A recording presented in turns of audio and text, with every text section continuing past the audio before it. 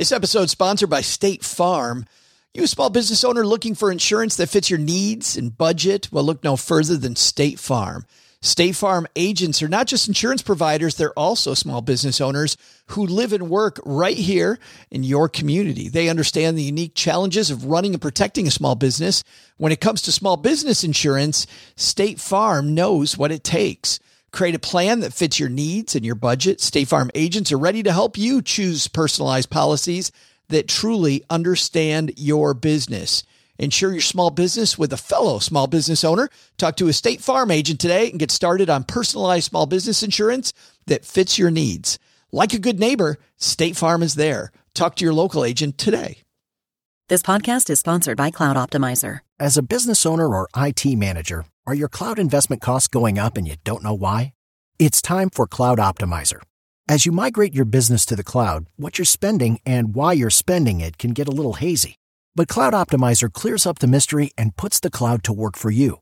Cloud Optimizer starts by analyzing usage patterns, right-sizing resources, leveraging discounts you may not be aware of, implementing automation, and much more. And by reducing unnecessary expenses and maximizing performance, Cloud Optimizer guarantees you a savings of 5 times what you spend for their service. As you utilize cloud-based services more and more, you don't have to lose sight or control of your spend. You can stay agile, streamline your costs, and optimize your performance, plus save significant money with Cloud Optimizer. Make the cloud work for you with Cloud Optimizer. Get a free assessment and find out how much you can save by going to cloudoptimizer.com. Go to cloudoptimizer.com for your free assessment. That's cloudoptimizer.com. Here's the song that we'd like to do for all the younger set of people, the teenagers and what have you. This one's called Vacation's Over. Vacation's over. It's over. It's over. Wow, vacation is over already? Well, since there might be some new faces out there, follow me on a little tour of this here basement. First of all, see this machine? I turn this knob, hit it twice on top, just like this. And guess what happens when I press this button?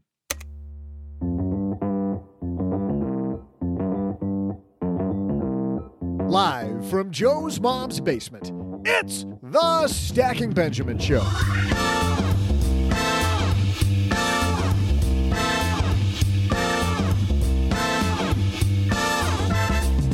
I'm Joe's mom's neighbor, Doug, and hey there, Stackers. See Joe's dad's shortwave over there? That's where Joe is going to interview today's guest, Dr. Joseph Cardillo, and discuss his latest book, 12 Rules of Attention, How to Avoid Screw-Ups, Free Up Headspace, Do More, and Be More at Work. And check this out. This is that rickety card table you're always hearing about.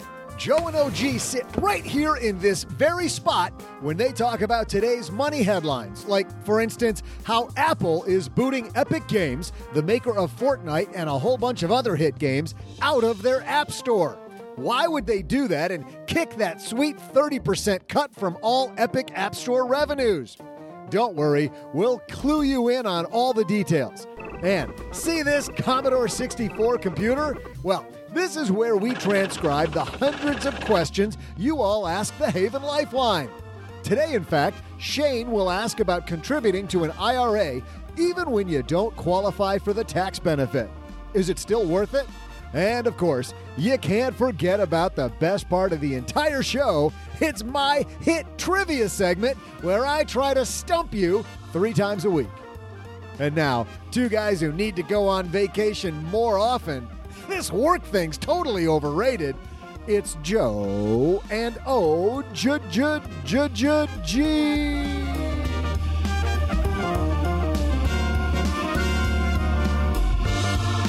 It's so underrated. This is my favorite day, the day that we come back for a fresh 8 weeks. Hey, everybody, welcome back to the Stacking Benjamin Show. I am Joe Saul-Sehy, Average Joe Money on Twitter, and across the card table, I'll limber up and ready to start not just a brand new week, but a brand new 8 weeks. It's my good friend, the other guy, or as we call him here, colloquially, OG. I am filing this day under protest, as obviously today's Labor Day and also should still be a vacation. How did we not get a an extra few days here. Like, it's built into the system. Somebody messed this up. We got to talk to somebody. Stop looking at me like that. It's not my fault. Who's the calendar? Who's the person in charge of the calendar? It is. Nah, it's okay. It's okay. We've had a whole week off. Hey, everybody. Yeah, everybody else plays, but we're here hard at work. That's just the way it works, OG. That's right. We are grinding this thing out for. It's a late Labor Day. That's the problem. It's usually for the first 2 or 3 days, and now it's the 7th.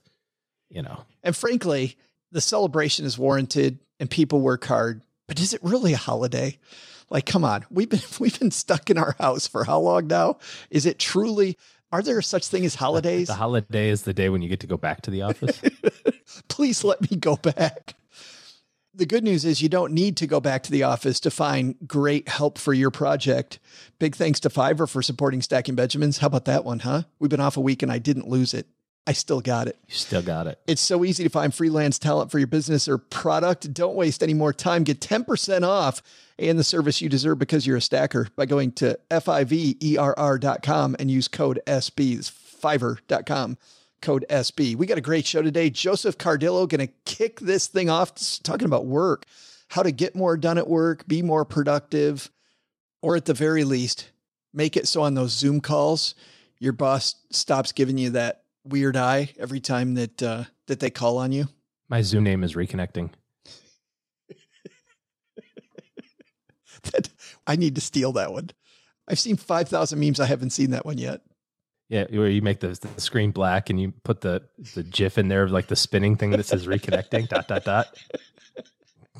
Just go take a nap. That's great. Well, don't nap on this show because we've got some great headlines and then Dr. Joe Cardillo. So let's fire up the engines, guys, and kick off another 8 weeks. Hello, darlings.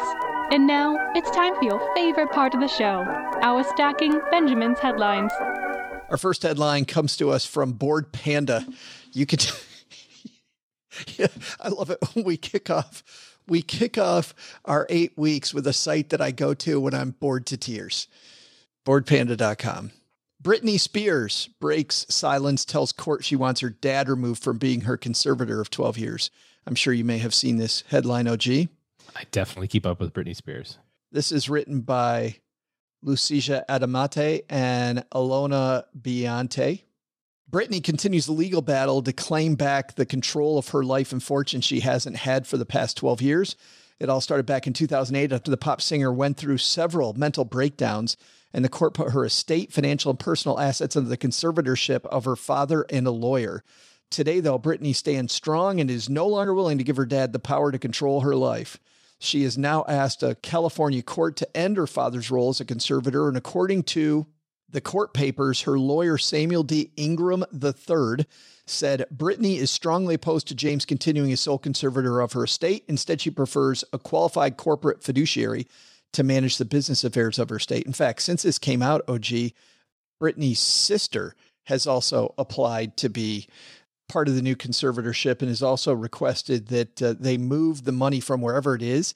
They didn't talk about where the money was, but move the money to Fidelity, which to me, by the way, if you're talking about moving your money to a place like Fidelity, makes me wonder if Britney started questioning some of the stuff going on with her cash. It seems like it would already be at a place like a Vanguard, Fidelity, T. Rowe Price, TIA, you know what I mean? It would already be at some big name, professionally managed spot. Yeah, well, it probably is, I would think. I mean, it's not in Dad's safe, it's hopefully not in Dad's like stockpile account. Like, I'll just throw it in with mine, I guess maybe. But, most of the big custodians, I think all of them, I suppose, have a corporate trustee department. And that's a good place for a backup. We use corporate trustees as a backup for estate planning. When you've got your person listed or your people listed on your estate plan that you want to have be the trustees of your money. And if for whatever reason they're not around or they don't want to be it, we've got that already designed in advance. So you don't have to go through and do this. Now it's a little different because Britney Spears is still living, but nevertheless, it's still a good idea to have a secondary trustee or a contingent trustee for your own personal stuff. So tell me this, do you like this move going away from her dad? Well, I don't know. I don't know the details of it.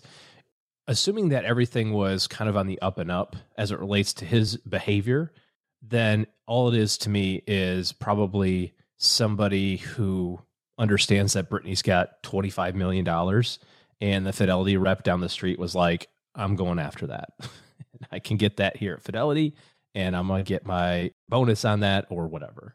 If Brittany's dad was doing something incorrectly or below board or not fulfilling the duties to which that he was supposed to, then it's obviously a really good thing. But you can still keep the money where it is and fire the trustee. Yeah. You don't have to move it from Schwab and move it to Fidelity because you changed trustees. That's right. Unless you're using the Fidelity corporate trustee. You know, there's two sides to every argument here. One thing that I like about a family trustee is that the family member knows you. But I also, like you said, having the corporate backup is always good. I, though, on the other hand, OG, have seen the corporate trustee only, which, by the way, we did an Instagram poll on our Instagram page to see what people thought. And most people, over 90% of the respondents, said that this should move to a corporate trustee. Corporate trustee can run amok if you don't have a check and balance. I mean, yeah, well, everybody thinks it's great, but I've seen probably more issues with corporate trustees than with people trustees. There's a very famous story here in Texas, in Dallas in particular, about the widow of, I think he was the former CEO of American Airlines or something, some, very well-known family here in the Dallas area. And they had the corporate trustee of a bank and a big bank, but it was a huge amount of money. I mean, it wasn't $15 million. It was like $800 million. Wow. I think I remember us talking about this back in the early days of the show, like 7 or 8 years ago, didn't we? We probably did. Yeah. Cause this was a really big story. And the long and the short of it was that the trustees, the people in charge of it, figured out a way to effectively lock everybody out of any decision-making and also getting any of the money. So here's this widow who's been left $800 million, who got evicted from her house because she couldn't make the mortgage payment.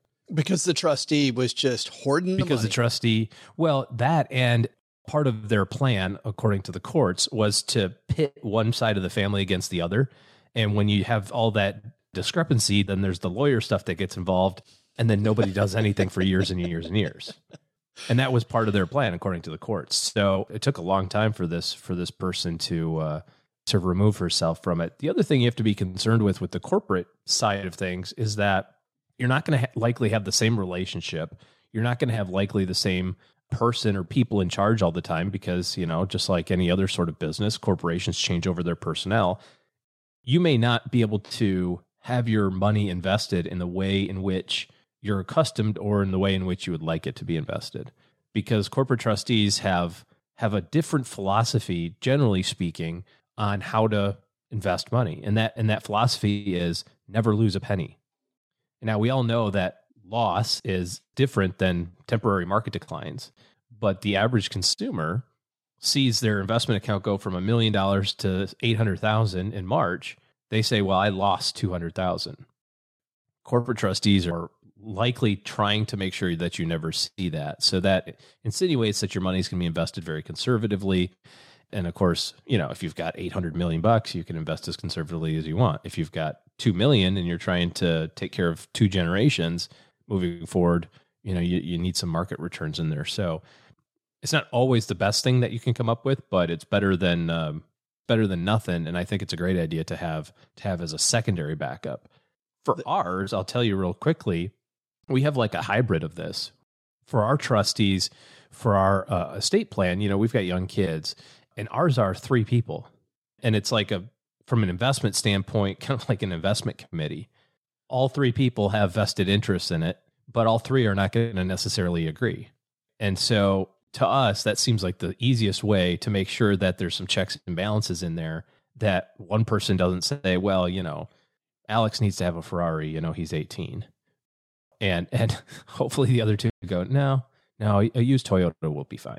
You know what I mean? Like that's what that's designed for is so that there's a little bit of extra checks and balances in there. All 3 people that we trust and that we think would do a fine job independently, but just another layer of protection there. Was this just retaliation again for not inviting you to game night? Is that what that is? because apparently I missed my invitation to be on that committee. So, oh yeah, yeah, you were fourth. Then that was just a weird thing. I'll try not to take it personally. I don't trust your investment decision making. What, when I took the winnings I made on XM radio and invested that into Sirius stock, that doesn't reek of somebody who knows what they're doing. We all have great stories of our sandbox money, and then we all have stories like you also. Trust me, Marissa Mayer is awesome. Yahoo will never go down. I didn't say Yahoo will never go down. Oh, that's right. You said it will only go up. My bad. Look at what happened when they spun off their Alibaba money. Cha-ching. I don't even know. I'm just big. I don't pay attention, so it's hard for me. Big stuff. Yeah, you pay attention. That was the only example that I had. Just enough to take a pot shot. The second headline here is while we're going over big stuff, let's go from Britney Spears to video games. How about that? What a great way to kick off our 8 weeks.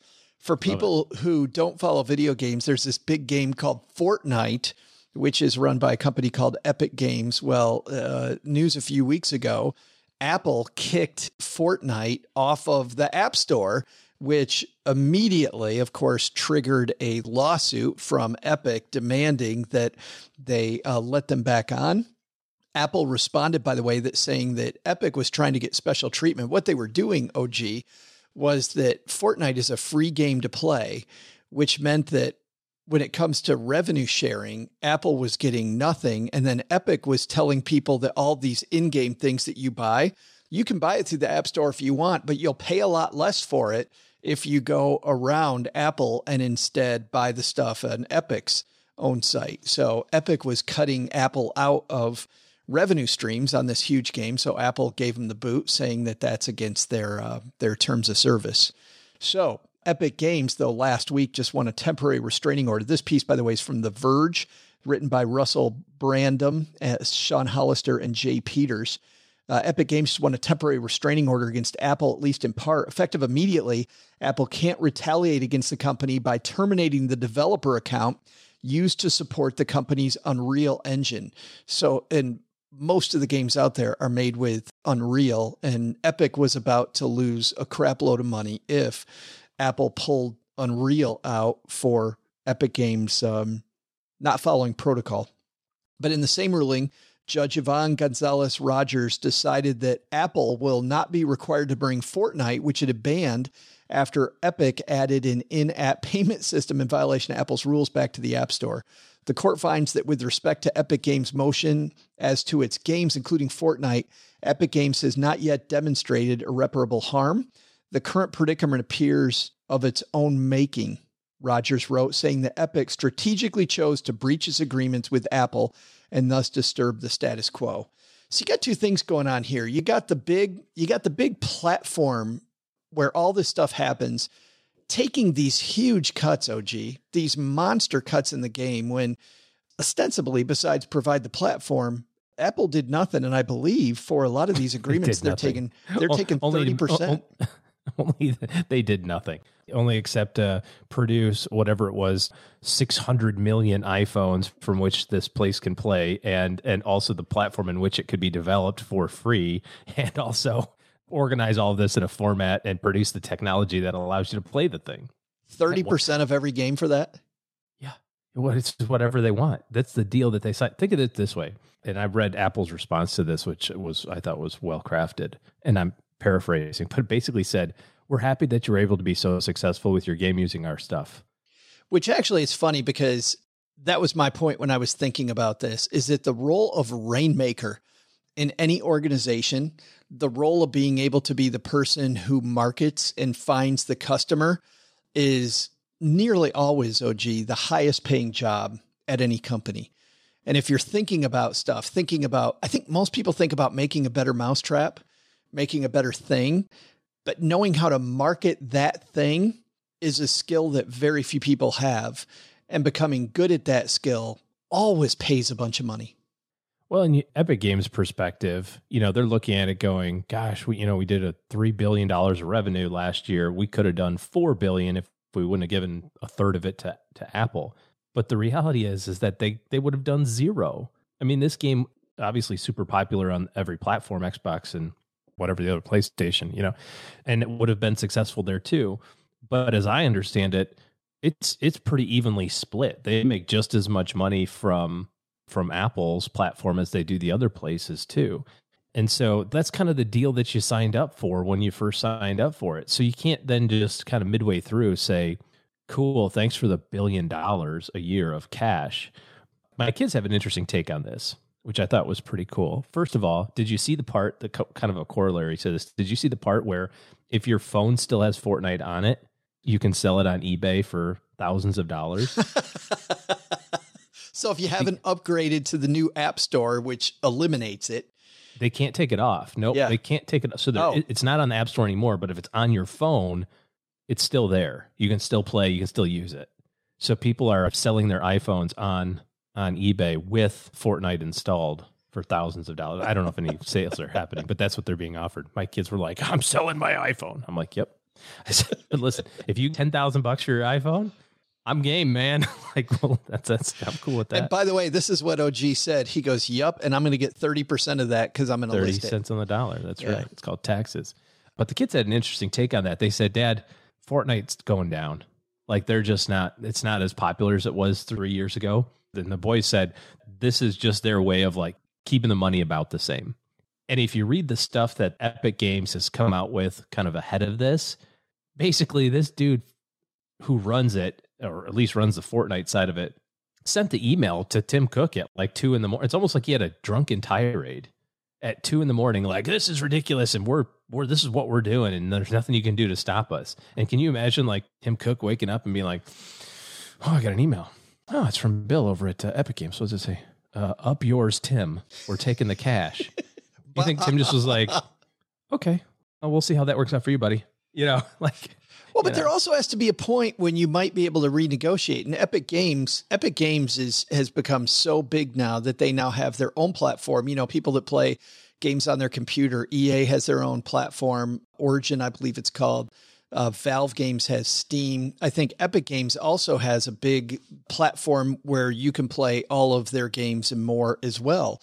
And I'm wondering if Epic Games thought that they were big enough that they could use this as a first shot to renegotiate their deal. Well, as I understand it, and that could be the case, but as I understand it, it seems as though the contracts are uniform for everyone. Apple just gets their cut. It's regardless of how much or how small or how big your business actually is. They just get a cut. And I think last year I read that Fortnite brought in $3 billion worth of in-game purchases or whatever throughout all the platforms. I think yesterday Apple did $3 billion of sales. So I'm pretty sure that Apple doesn't give a crap if Epic's around or not. Are you saying they might be okay?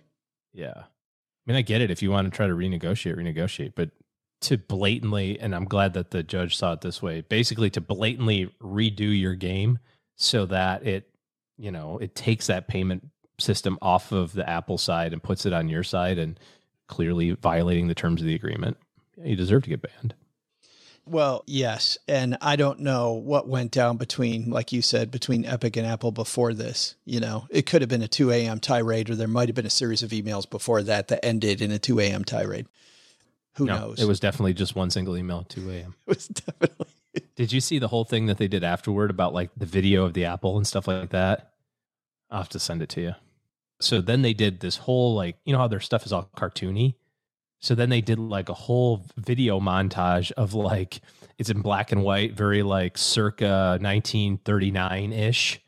Epic Games did this? Yeah, the Third Reich type of. Wow. But put Apple as the leader, wow. This character with a big apple head and a bite taken out of his head with an angry face. And wow. Yeah, it was shots fired. It is. It definitely is.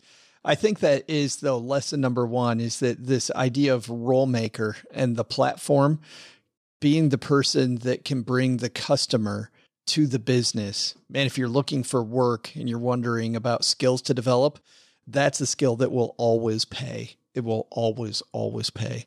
Don't know if it'll always pay 30%, but it will always pay.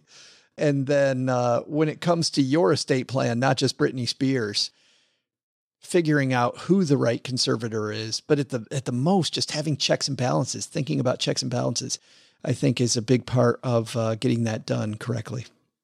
I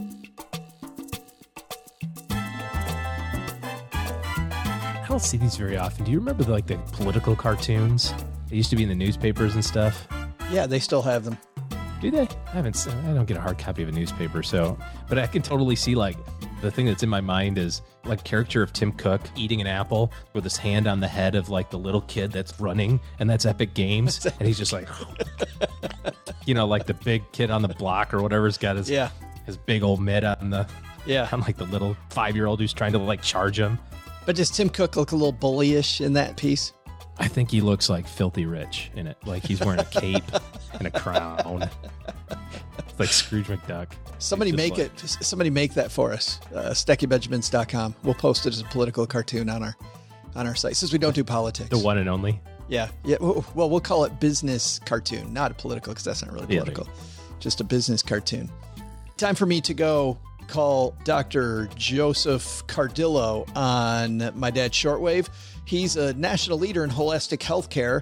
He's a best-selling author of lots of books in the field of health, mind, body, spirit, and psychology, including what we're going to talk about today, the 12 Rules of Attention, how to avoid screw-ups, free up headspace, do more, and be more at work. And we all want to be more at work, and as OG people are going back to work, and the kids are going back to school, and we're starting to refocus on the world of work, we thought this would be a great way to kick off the next 8 weeks. Let's say hello to Dr. Joe Cardillo.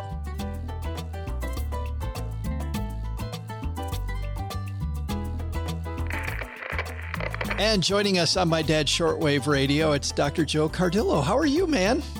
Very well. Thanks for having me. Hey, I got to ask you, I get really fascinated about how people get into their profession. When did you first become a student of figuring out what's going on inside the brain and how do we get better attention for ourselves? Oh, this happened a long time ago, quite by accident. I started actually very young, not in any sophisticated way, I'll tell you that. I started with the study in martial arts when I was a very young boy. And I think my parents thought it would be a good way to discipline me. So I started with that. And I got interested right away, in that whole idea of Eastern thought and particularly meditation and mindfulness and things like that, but at a very, in a very adolescent way. And so there was a university not too far from where I lived, and they had a meditation chapel. And so I would go there and I would, try to figure this thing out. As a very young man, and that got me interested in how the mind can affect the body. And then I kind of stayed with that interest as I continued my own practices into adulthood. And I realized at some point that, this idea of being able to control what happens to us with our mind is a real possibility and can be done. And then later, I realized that you could use the body to control the mind. And that made a big, huge difference for me, because sometimes when our mind is, let's just say you're feeling blah, you don't feel like you have enough energy to do whatever it is that you're involved in, you can use the body to affect your mind, and you can wake your mind up with your body. And we've all experienced that in even simple ways, like taking a walk when we're feeling kind of bummed out. We take a walk and we suddenly just feel better. So those kind of relationships got me very interested in this. And here we are 7 books later with the 12 Rules of Attention. And I'm still figuring it out. It's not like I've got it complete, or anybody has it completely figured out. Well, it's such a deep topic. And I think about that. I mean, that was an early lesson that I had. I had a coach that taught me what you're talking about, which is to change your state, right? Like if you're getting a case of the sleepies, go change your state. And I remember before I used to do television all the time. And before I would go on TV, I learned from another coach to do some jumping jacks a couple minutes before, like 4 or 5 minutes before, to get the blood pumping so that my brain would start going and I would bring this energy to the channel. So you're right. It's kind of a two-way street, isn't it? Absolutely. And for me, one of the things that I enjoyed so much was realizing that when we get ourselves into a state of flow, like many athletes feel, or musicians, or anybody, even when we're reading a book, we can transfer that beautiful mindset into the next task. And wouldn't it be wonderful to bring that into work? But that's so difficult, as you've outlined in your book. I mean, I don't need to put a spoiler hashtag thing here, Dr. Joe, but we have an attention problem here. Yeah, we do. We do. And there's all kinds of statistics that are popping up all over the place that show just how it is, and businesses are losing somewhere in the vicinity of $650 billion a year due to, worker error because of lack of focus and attention. So, yeah, we do. But you say there's also frustration for us. I mean, there's a business cost. There's also a cost for us because we miss so much because we can't pay attention. That's right. So the personal loss for me is one of the major reasons I wrote the book, as well as for worker, what we can do to improve our performance at work, but also the personal cost on our careers, on our daily happiness, and so on. Is our phone the problem? I mean, everybody, I keep reading these things that say, if we just put down our phone and we turn off our alerts on our phone, turn off the alerts on our computer, that maybe we'll focus better then. Is that the issue? I really don't want to put too much emphasis on that as being the issue. And I want to almost say no, but I can't say a complete no. Of course, our telephones can be a distractor. I just turned mine off, as a matter of fact, before the interview. They can be a distractor, but then again, anything can distract us. And we're built with an attentional system upstairs in our heads that enables us to deal with distractors. And so if we're being constantly distracted, we might try to do something about our environment if that's what it is. But many times the distraction is not just an external thing like a telephone or a cell phone or something like that. It's something more organic. It's something inside us that allows us to be distracted. I kid around in my book about it. And I say things like, the cell phone doesn't sit around all day thinking up ways to mess up my life. If I'm on the cell phone, there's something in me that's attracted to that. Well, and I think to your point, there's so many other distractions. Like I've got the window here, the wind is blowing. I can see the leaves. Like that's kind of a distraction. I've got a light on over here that shouldn't be on. And my brain goes to these leaves. My brain can go over to that. Like it's not just that. You even say that people early on, like hunting mastodons, like there's so many things that they had, there's so many reasons we can be distracted from the task at hand. Yeah, I mean, wherever we are, we're so overwhelmed with detail that distraction is just part of the human condition. And so we need to be able to access our focus in order to turn that off. Well, let's dive into this because I'm really fascinated by it. There's so many key terms and key concepts, but I think maybe the most fundamental one that our stackers need to know about is this idea you have about executive attention. Can you explain this idea? Yeah, I like to use the image of a spotlight. And so our executive attention is kind of like the CEO of our mind. And we can control our entire attentional system with that CEO. And we can override urges. We can, if the cell phone's bothering us, we can override that. We've got an attentional mechanism that, again, we call executive attention that allows us to choose where we want to aim that spotlight that is our focus. And so I can aim my focus in a very wide lens. I'll give you a good example. Whenever we go to a concert, we can look at the whole stage. We can observe a whole orchestra or a whole rock band, and then we can zero in on one instrument. That's the spotlight that we have. We can widen it. We can narrow it. We can move it around. We can turn it off to certain detail. And so our executive attention is that part of the network that we call attention in our head that allows us to do just that. When you were writing this, I had an image. And by the way, this is my image, not yours. So feel free to refute this. Almost like a computer where I've got the RAM up front, right? The stuff that my computer's using right now. And I've got the hard drive in the back. Is there really any similarity like that, or is that a poor construct of how the brain's working? I should probably just ask you, how is this really working for us chemically in the brain?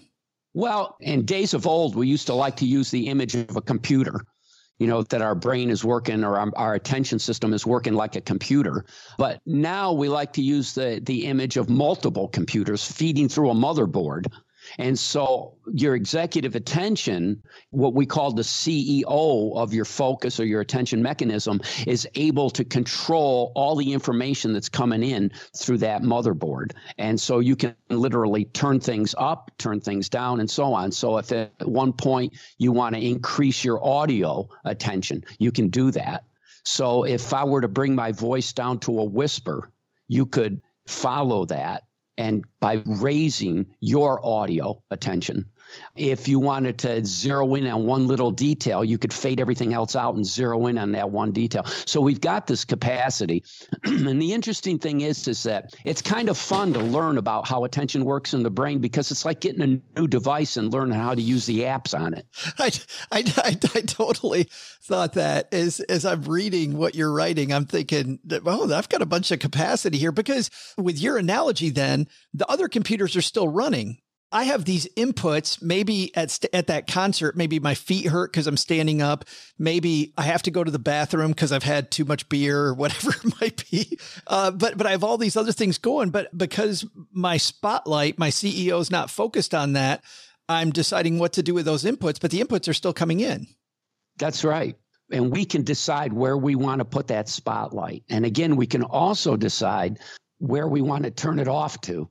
Your first rule of attention is called, do you speak my language? And you begin with two people who both have these slips in attention that frankly happen to us all. Jack can't remember where a meeting is. I've done this a bajillion times, by the way. That's a technical term. I don't know if you know that, Dr. Joe. It's a bajillion. He goes to the old place where the meeting is, and then he gets there and the door's locked, and he realized the meeting's been changed and he'd totally forgotten. Susan is idling at a red light. The oncoming traffic starts moving. She does too, but then she realized the green's not for her, right? There's people turning left. She almost gets in an accident because she's on this autopilot. What's going on there? Well, our brain and our attention mechanism loves patterns. And so if we're not regulating, if we're not using that CEO, that executive attention, then our attention will regulate itself to the pattern that it thinks is best for the situation. So for example, whenever we're in a situation, any kind of experience at all, our brain creates within a millisecond, this is the very cool part, within a millisecond, our brain creates a sort of miniature experience that it bases on where we're at the moment. And so it creates a miniature experience. And then very quickly, also in milliseconds, it scans everything. It scans our memory, it scans our emotions, it scans our thoughts and so on. And it goes and brings that information forward to us. It's kind of like it sends out little scouts and into our brain, into our memory, our feelings, our thoughts, our actions from every time we've been in a similar situation. And it comes back and it reports to the CEO, which is our executive attention. So it comes back, it reports to the CEO very, very quickly, and then the CEO can make a decision at that point. If you don't make a conscious decision at that point, your brain will do it for you, and it'll do it based on the most common information that it's discovered. And so this is kind of fun, really. So this is why we tend to repeat mistakes, because our brain is just trying to help us, and it finds the pattern most apropos for that situation, and that's the one that triggers. I mean, how many times have we said, if I get in this situation again, I'll never say this? And then we do, and we say it, we're kicking ourselves, we're saying, oh, no, I did it again. And the result is the same, right? And then we tell ourselves again, I'll never do that again. Next time, there we are again. It's so easy to correct, because all you have to do is to make yourself mindful of the fact that at that juncture, you really do have a choice, and you can make that choice. Well, and that brings up a couple powerful things. I mean, the first thing is the power of the fact that your brain likes repetition. And I'm guessing this is the power of habit, right? Of your brain liking repetition. So if you can train your brain through repetition, how to act in those areas where your CEO is busy.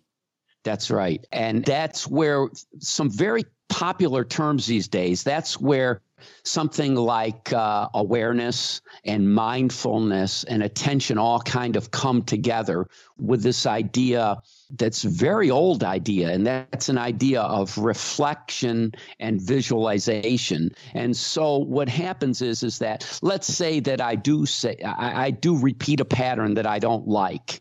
Instead of just telling myself I'll never do that again, because if you do that, you know what? You're going to do it again. For sure, you're going to do it again. But one thing that we can do is we can use our awareness, which is part of our attention. We can use mindfulness, and then we can use our focus. And let me give you a way that you can do that. Once you become aware of something, that you do something, if you reflect on it, you've got to do this a couple of times. If you just do it once, it really won't work much. Training your focus is not like taking a pharmaceutical, where when we take a pharmaceutical, we expect it to work. Within 20 minutes, it's kicked in, or even sooner, and you're going to get the full blast of that particular pharmaceutical right then and there. When you train your attention, it's not like that, because what you're doing is by the way, all other mind-body tools aren't like that either. What happens is that you're weakening the old pattern little by little. So it takes about 2-3 weeks. You're weakening the old pattern little by little. And once you weaken it enough, the new pattern will take over completely. If you only weaken it slightly, then it will supersede or overcome the new pattern that you're trying to establish. So if I'm trying to change a pattern, first thing I want to do is I want to reflect on it. By reflecting on a situation and spotlighting, identifying that point that we want to change, we've begun weakening the old pattern. Because what that does is the next time that pattern comes up, your brain wants to try to inhibit it, if that's what we want to do. Or if we want to pay attention to it, the awareness will make you pay attention to it, one or the other. So the first thing you do is to zero in on that pattern that you want to weaken, and then visualize a new pattern that you could substitute instead. And so now what you're going to do is, by reflecting on the pattern that you want to change, maybe the thing that you said in a particular situation that you'd like to say differently next time, if you identify it, then visualize a new phrase that you could use, or something else you could say that's more in line with your goals. And then you continue to use that visualization before the next experience, randomly, as often as you can. When that situation pops up in real time, that's where your attention will go. It will go to where you're training your brain to go, because you've weakened the old pattern, you've given it a new pattern, and you've been paying constant attention to that new pattern. In other words, you've developed a new habit in your mind, and it'll kick in real time. That brings up another fascinating facet of all this, which is you talk about having these, and it's been implicit in everything you've said so far, which is you're talking to your brain. And you say that talking to your brain is really something easy to do, and your brain listens, and you should talk to your brain as much as possible. Many times when we have a great day, we celebrate, which is what we should do.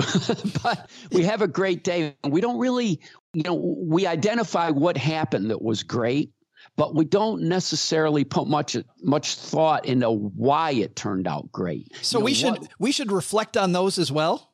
Absolutely. Absolutely. We generally pay attention when something went really wrong, and we say, oh, wow, well, what did I do to make that happen? Well, when something happens that's great, we should do the same thing. We should say, wow, what did I do to make that happen? And if you sort of walk through the footsteps that led up to that, you'll start to see certain things, certain thoughts, certain feelings, certain energy that you felt that really made that happen for you, certain detail that you picked up on and paid attention to. And then you can make that part of your visualization for the next time. And if you want to use a computer, it'll update all the links.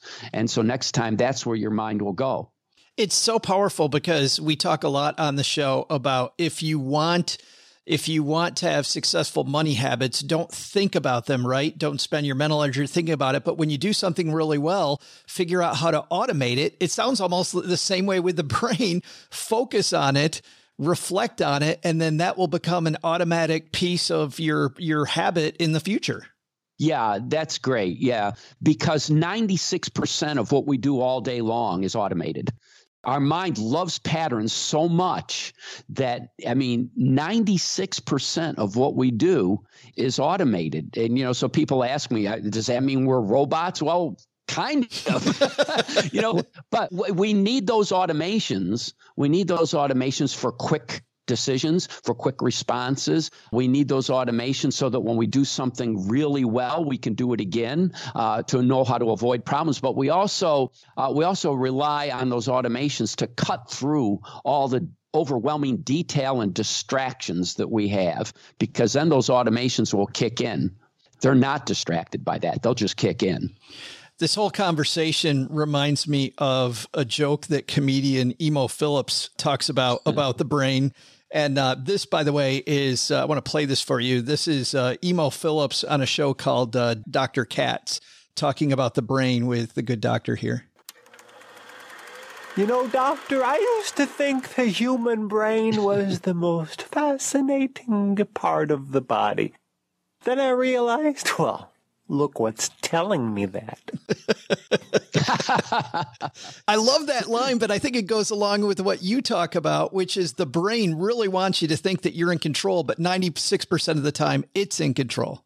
It's in control. And not only that, there's a lot of humor to all of this, that there really is. I mean, who hasn't gone out to a parking lot to get into a car and then you suddenly realize it's not your car? Right. I did that yesterday. I tried to actually help Cheryl, my spouse. I tried to help Cheryl get into the car. I went to open the door for her, some chivalrous activity on my end. I was trying to open the car door of the Volvo parked next to us. Yeah.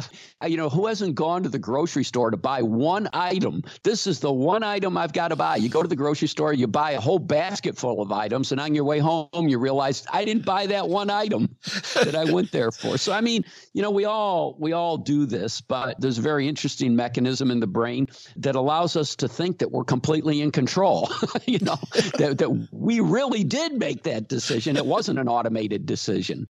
But that's not how it happens in reality. I love that. You have a couple exercises in this first chapter. One of them is just really for the first time thinking very clearly, at least for me, it was for the first time, thinking clearly about that spotlight that you talk about. And you ask yourself to go through these questions. Where am I at this moment? What am I trying to do? What should I be trying to do in this situation? What do others think I should be doing in this situation? What are the demands of my environment, distractions that need to be avoided, a large room that requires the need to listen more closely to hear, etc.? What have I done in similar situations in the past? Do I want to do anything differently? And if so, how? And what's funny is, while I was prepping for this interview, of course, and I was reading this, I was going through all of these like I'm a pilot checking all these different boxes, and I can feel the spotlight moving. And what was funny was I realized, because I'm here at this Airbnb in Vermont, that I still have my laptop on this box that I use when we do interviews, and it was making it really hard to type. I knew that beforehand, but until I shone the spotlight on it, I didn't really think about it. And as I shone the spotlight on all these different areas you asked me about, I can see the effect of doing it. So I just encourage people to do that, to kind of get a feel for what you're talking about here. Yeah, I call that a self-scan. And there are a few questions as you read them, that you have to go through. But after you do that enough times, it itself will become an automation. Yeah, and that's the beauty of once you know how the attention system works, you can make your own automations so that your mind will, in a millisecond, go to where it needs to be, at least where you want it to be, where that CEO wants it to be, based on really good information input from you, and you can connect it right to your goal. And you can really change very quickly the way your mind works in situations, particularly the most important situations. I got to tell you, this has been some very super helpful time, and just thinking about how we can form a habit and shining that spotlight in the right place. The book is called The 12 Rules of Attention. We went through the first one. There's 11 more that build on that. How to avoid screw ups, free up headspace, do more, and be more at work. I'm assuming the book's available everywhere. Everywhere, and on Amazon and all the .coms. Awesome. And how do people reach you too? You have a website, right, that people can go to as well? Yeah, they can go to Joseph Cardillo, Cardillo.com. Awesome. And you know what? If you're walking the dog or you're busy doing something else, multitasking, right?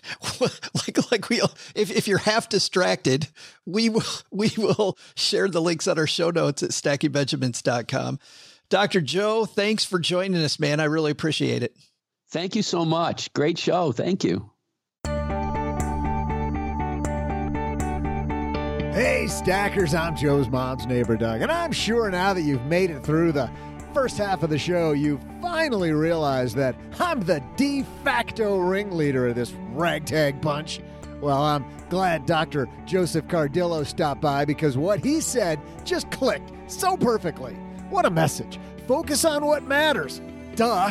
It's so obvious. Why didn't I just do that before? In fact, I took some notes. Instead of just sticking my money in index funds and forgetting about it, from now on, I'm going to focus my investments and get some of those mad gains. I've been researching on my brokerage account, and I think I might have found my winner stock. Check it out. It's called the Southern Corporation of Agricultural Machinery Company, and it's doing nothing but going right up, skyrocketing. Seriously, as far as my research indicates, this company does absolutely nothing, but the stock just keeps going up. Before I tell you about my strategery to win big in stocks, let's get to today's trivia. Question is, on this date in 1822, Brazil declared its independence. So the question is, what country did it declare independence from? I'll be back faster than you can day trade some penny stocks.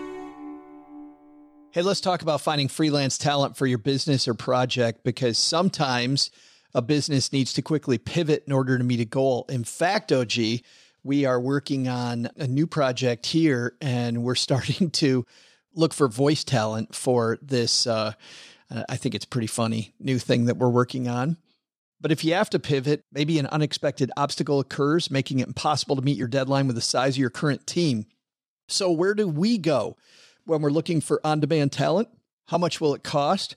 How can we be certain they'll deliver? Well, finding the right freelancer can be time-consuming, frustrating, and expensive. Fiverr's platform helps keep businesses moving with a network of trusted freelance talent.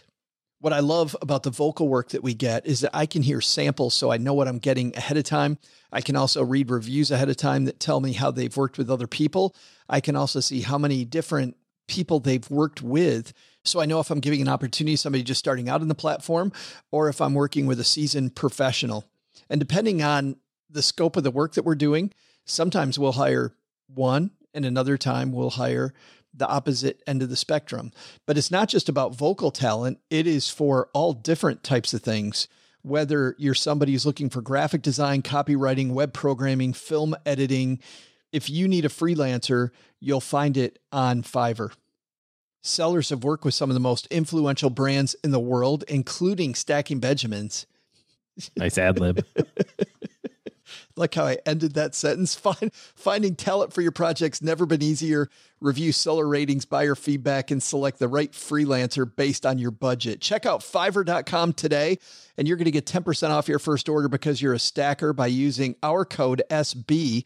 It's so easy. Find all the digital services you need in one place at Fiverr.com. Code SB. Again, that's Fiverr.com, code SB. Hey, trivia fans, I'm Joe's mom's neighbor, Doug, and I've officially done it. I went all in. I just focused on what matters most, big returns, and went all in, some double leveraged options on my gold mine of a company, the Southern Corporation of Agricultural Machinery. I just put in the ticker symbol SCAM, and bam! This thing only needs to go up like 10% today, and if it does, I'm going to be so rich. This stock's about to blow the top right off. And when it does, drinks on me. Yeah, you heard that right. Drinks are on me, people. That's not anything you'd ever hear from Joe and OG, but then again, they don't have the supreme level of focus that Dr. Cardillo and I do that helps them spot opportunities like SCAM. Guess I never said that out loud before. Well, no worries. It's going to be just fine. Okay, I got to get back and watch this stock soar. But before I do, let's get back to today's trivia. The question was, on this date in 1822, Brazil declared its independence. So the question is, what country did it declare its independence from? Seeing that the language spoken in Brazil is Portuguese, this should be pretty obvious that they declared independence from that tiny country of Portugal. But like me, Brazil isn't letting anyone pin them down. I gotta go get rich. See ya! Nice job, OG, with the Portugal. Good work. Kind of easy. Mom's very proud.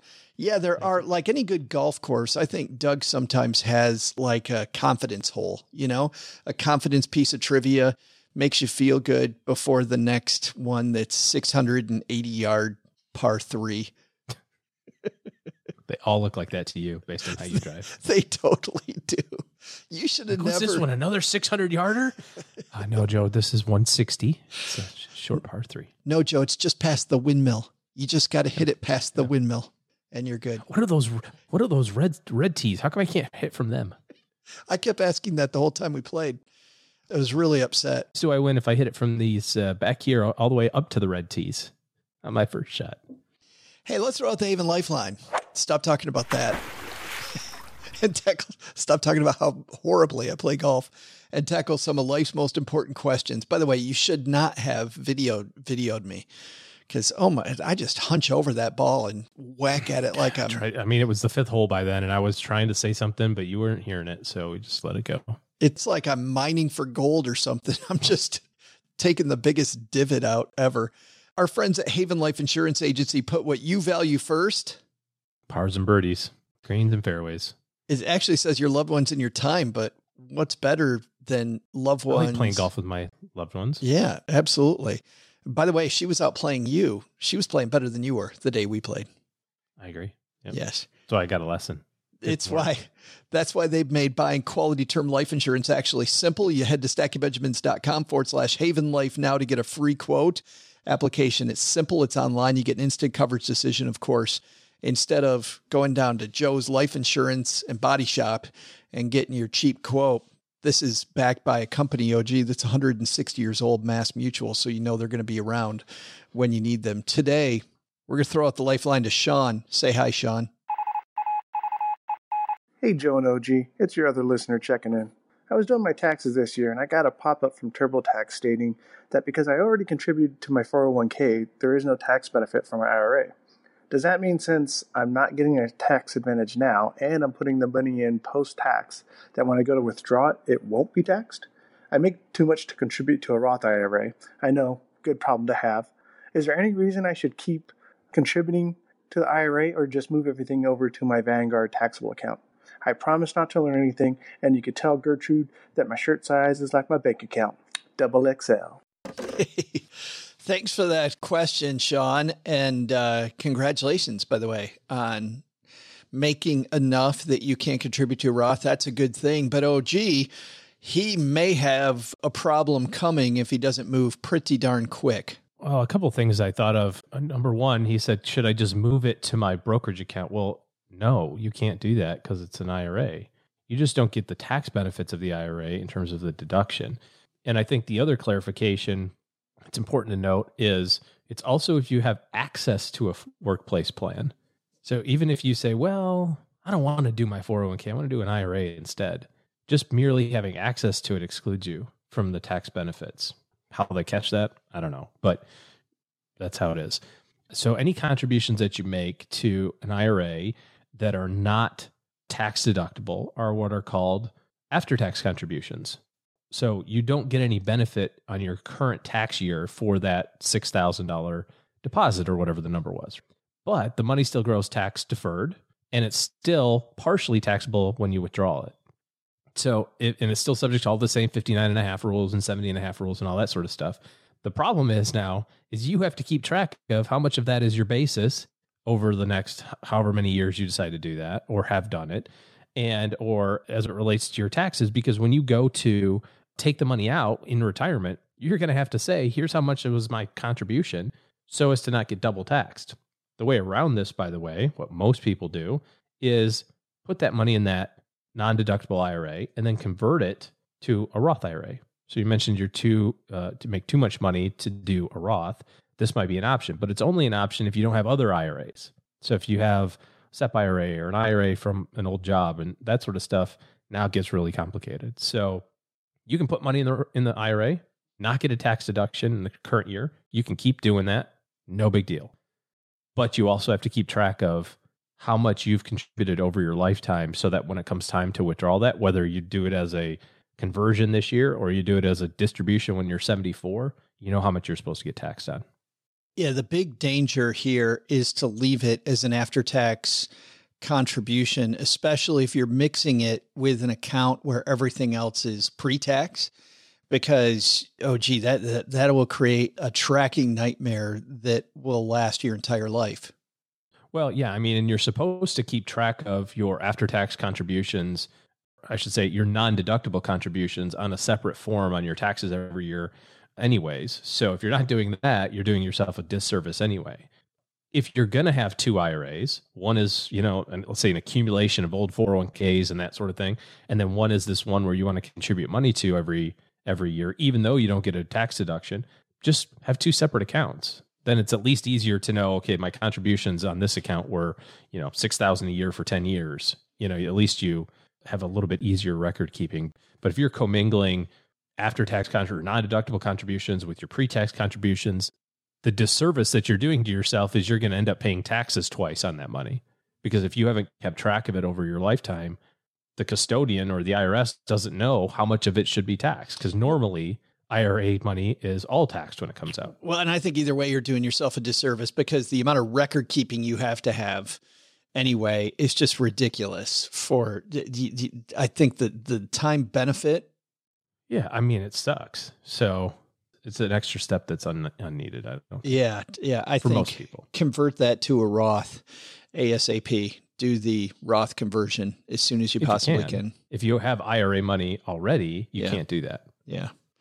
Thanks for the question. If you've got a question, head to stackingbenjamins.com/voicemail. You can use any device to ask your question as long as your phone, if you can talk on it, you can just press the little button when you go to our site, stackingbenjamins.com/voicemail, ask your question. And we will also not only answer your question, but because you're brave, we will send you a Greatest Money Show on Earth t-shirt. So then you can sport some awesome Stacking Benjamin swag. By the way, if you want to check out all the swag out there, because that's not the only shirt that Brad's made, stackingbenjamins.com/shirts. You can take a look at the full line, the full lineup of stuff that he has. I'm not sure if I like the Haven Lifeline shirt the best, the circus shirt, or if I like the boxer shirt. I think I like the 50s poster, the 50s movie poster one, maybe the best. I just like how soft they are. They are super They're soft. Actually pretty soft. Yeah, it doesn't matter which one you get. They're all going to be soft. All right, that's going to do it for today. Lots of people to thank. But one last note of housekeeping is if you're looking to march into fall and do better with your money than you have in the past, OG and his team are taking clients. Head to stackingbenjamins.com/OG, and that's the link to OG's team's calendar where you'll be able to interface with his team and see exactly how they can help your team do better with your money. All right. You've got it from here, Doug. What should we have learned today? So what should we have learned today? First, take a lesson from our headline. If you try to cut out the big guy and not play by their rules, you might get burned. Or, at the very least, know when you're clearly making waves so that you aren't surprised when the inevitable pushback comes. Second, take a lesson from Dr. Joseph Cardillo. You will supersize what you can accomplish when you clear your head. But the big takeaway, my scam stock did it. I'm up 25%. I'm rich. But why would any rational person stop there? Here's what I did. While the guys were finishing up the show, I marched this big wad of cash right to the gas station on the corner, went for the real money in investing, lottery tickets. When they call my numbers for the Powerball, Joe and OG won't be laughing then. No, sir. Those suckers. Thank you to Dr. Cardillo for joining us on Dad's Shortwave today. You can find him at josephcardillo.com. We will also have a link to his book, The 12 Rules of Attention, on our show notes page at stackingbenjamins.com. This show is created by Joe Saul-Sehy, produced by Richie Rutter-Reese, and engineered by the amazing Steve Stewart. Online, visit us on Twitter at SBenjaminsCast or on our Facebook page. I'm Joe's mom's neighbor, Doug, and I swear the worst part about coming over to Joe's mom's house is having to put on pants. SB Podcasts may receive payment on the show from sponsors and guests in the form of books, giveaway items, discounts, or other remunerations. That's a big word. There's no way you take advice from these dorks, but like Joe's mom always says, don't take advice from people you don't know. This show is for entertainment purposes only, and before making any financial decisions, consult with a real financial advisor.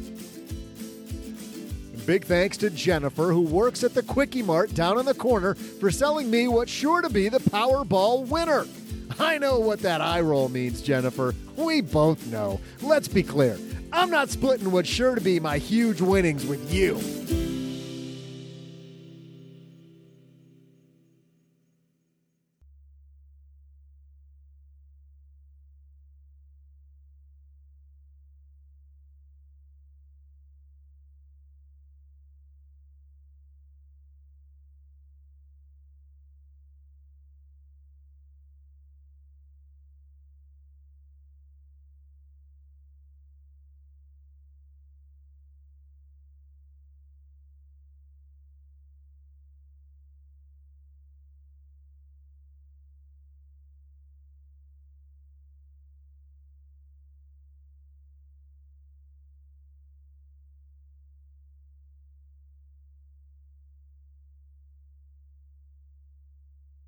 Remember a couple weeks ago we were talking about the lyrics?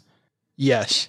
So somebody posted, am I the only listener who wanders around the house going, whoa, living on bread? And so there's some other comments that I thought were pretty funny. My buddy used to think Van Halen was singing Maxwell Jump. I Maxwell Jump.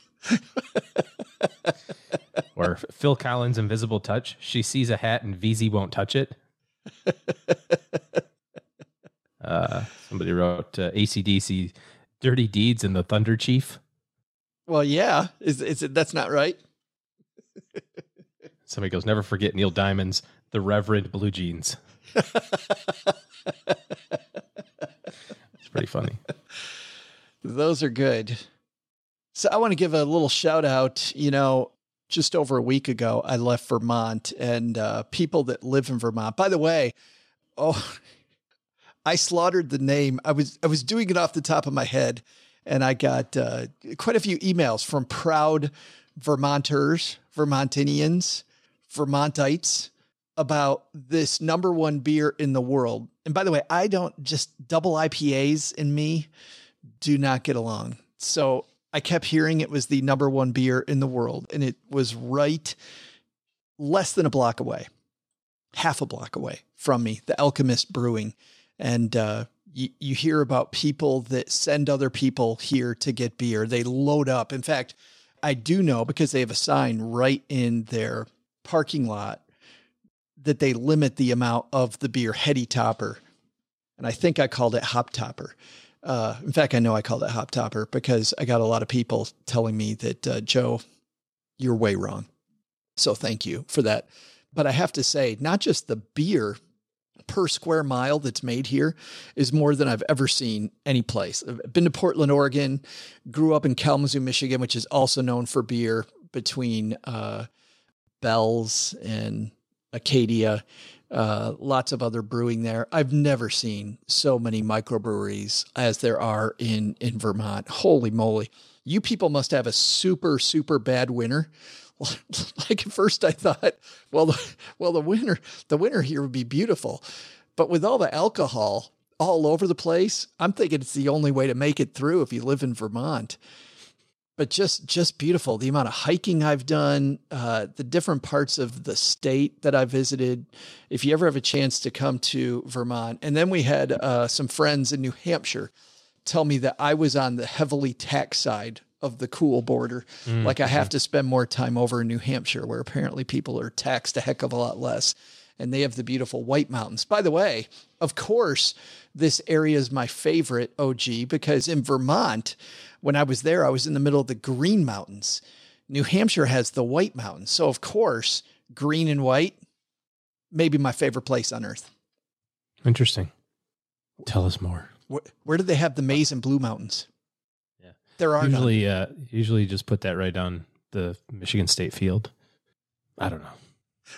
They put the Maize and Blue right on Michigan State's field. Is that what you're saying? There's it's such a letdown that there's just no, like, there's a little bit of college football supposedly going to happen, but so depressing. It's too soon. Yeah, agreed. But anyway, Vermont, kick-ass back state. On the road again. A little Alabama in the tape deck, in the 8-track. As people are on the road again. As people are listening to this, I am in the Guadalupe Mountains, checking out that area. You have amazing cell reception. Heading to Carlsbad Caverns. The recording quality that we were able to maintain in Western Texas is amazing. It is incredible. On my way to Palm Springs and California, where I've heard I'm going to spend a month on the surface of the sun, which is going to be great. By the way, so just one more thing. Cheryl is having this, and I know it's not polite to talk about people's ages, but she's having a milestone birthday. So we'll just say that. So she's having. I thought you were going to say a mental breakdown, but that would also jive with the milestone birthday. But yeah, and probably shouldn't say that on air either, even if she was, which would correlate to living with me. By the way, yes, I get that. Indeed, mental breakdown, living with Joe. But surprised it took this long. Her goal is to see all the national parks. And on this trip, we're going to get six national parks. But on her birthday, just the way that the tour worked out, this milestone birthday, we're going to be visiting Death Valley. And we've said that we're going to she probably won't wear black the entire day, but we thought we'd dress her in black next to the sign and happy birthday, Cheryl. So that's a good idea. Should be fun. That's classic. At the end of the month, where hopefully at the end of the month in Death Valley, it's only 127. So we'll see. They just set the record the other day. I know. I saw that. Again, we just had the trivia question. Yeah. Like a month ago. Yeah. And we broke it. But yeah, that'll be a little hot. That'll be the end of the month. And I think we'll try to be out there at like 8 a.m. I think you'll find it's pretty hot at 8 a.m. I think in the desert also. I suggest 4 a.m. Oh, perfect. Thanks. Hey, you want to come join us? It looks the same. Desolate. Regardless of whether or not there's sunshine or no sunshine. It's like a big beach, right? Isn't it just a big hot beach? Isn't that all it is? Yeah, pretty much. Without the thing that makes a beach, which is water. Sans water. It's like a big desert. Yes, exactly. It's like a big deal. That's when you can't afford the beach vacation. You know how the beachfront property is all, tell me about it. Super expensive. So you just take your kid to the desert. You're like, hey, you get everything, but. Could you imagine the Airbnb listing for that? Beachfront living minus the beach, like in parentheses. Solid beachfront, no water included. Yeah, BYOW. Bring your own water. Set up a little kiddie pool.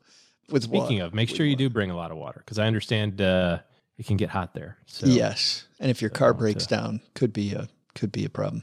Yep, and a shovel, because it's better to dig your own grave in the desert than let the. Well, at least from today's episode, I'll have my conservator figured out correctly. But you do need to, you dig a hole in the sand. It's cooler. Doubles as a. I'll tell you how that goes. Grave. I'll tell you how that goes.